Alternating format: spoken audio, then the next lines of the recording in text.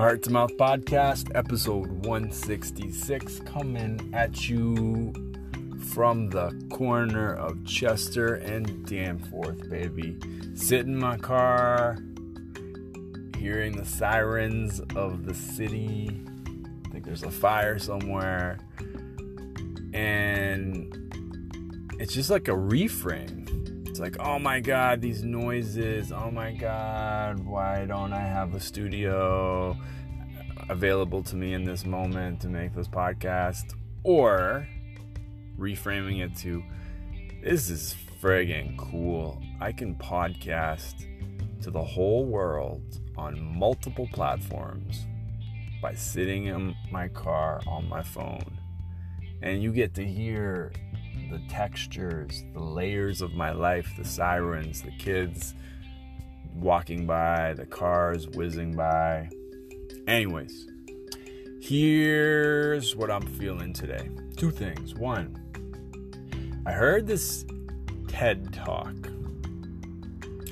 where the title was How to Get Rid of Your Negative Programming in Your Brain. I'm like, damn, yes, click. And basically, one of the points was they did this scientific experiment where they brought two groups of people in. And the first group, they had said this brain surgery option available to you, which will create this certain benefit, has a 70% chance of succeeding. The second group, they said the exact same thing, except 70% became 30%. And here's the thing. Quickly after, they told the 30% group that, it's actually 70%. But because their starting point to the conversation was negative, moving them up to 70%, even though it was facts stated that it was a mistake and it's actually 70%, made them stay in the negative. And the lesson there was, if you start negative, it's like you're starting at a downhill, on the bottom of a hill. To go to the positive, which is at the top of the hill, it's extra labor. You got to walk uphill, a steep hill, to get to the positive.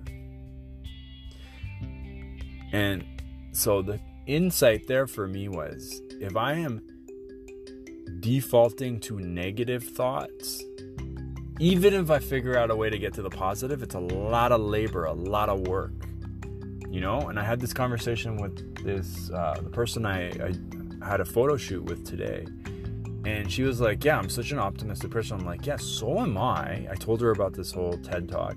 I'm like, I'm actually a very optimistic person, but I'm also often a default, like instant split decision default to the negative, because in my head it's like, yo, if I think about the things that could go wrong really quickly, then I'll never be surprised. And so it's occurring to me that I'm laboring a lot of emotional energy through the strategy of defaulting to the negative, quickly trying to pivot out to the positive, and then climbing uphill several times a day. What would my life be like if I just defaulted to the positive and then said, hey, also maybe these things can go wrong, but it's like a downhill to the negative, and then it's because I was started at the positive, maybe it's easier to get back to that starting point. I don't know if I lost you. I probably lost you guys, but there's something really powerful here for me. This realization that if I could just start training myself and programming myself to be like expecting the best in every situation, but not being attached or entitled to the best, just expecting it. Would my entire life change? What would happen? I'm going to give this a spin. I'm just going to go into things expecting the best and trying my best not to be attached to anything or entitled to anything. Just expect the best. Just radiate that expecting the best energy. The second thing I want to talk to you about really quick was I did a talk to a mastermind group today. my old dear friend, Teresa Larico, invited me to her mastermind group. And I've been giving a lot more talks lately. And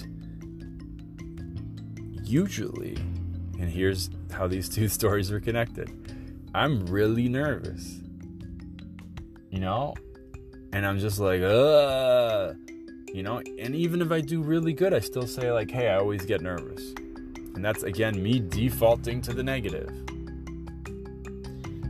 And today I wasn't. And a part of that was muscle memory of giving several talks to several large size audiences and playing and experimenting and failing and growing and learning.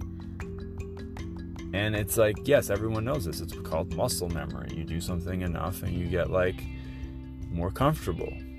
But it's a beautiful thing to go through it and experience it. There's a sense of awe and just like amazement that when you can just feel yourself growing, you know what I mean? You're like, it's so easy to miss your own growth. It's hard to tell when you're getting taller as a kid. And then your family members that see you intermittently throughout the year are like, holy shit, you got big. And you're like, what are you talking about? I'm the same size.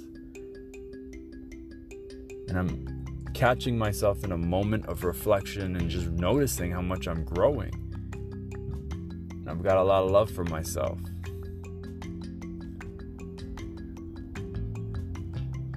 Yeah.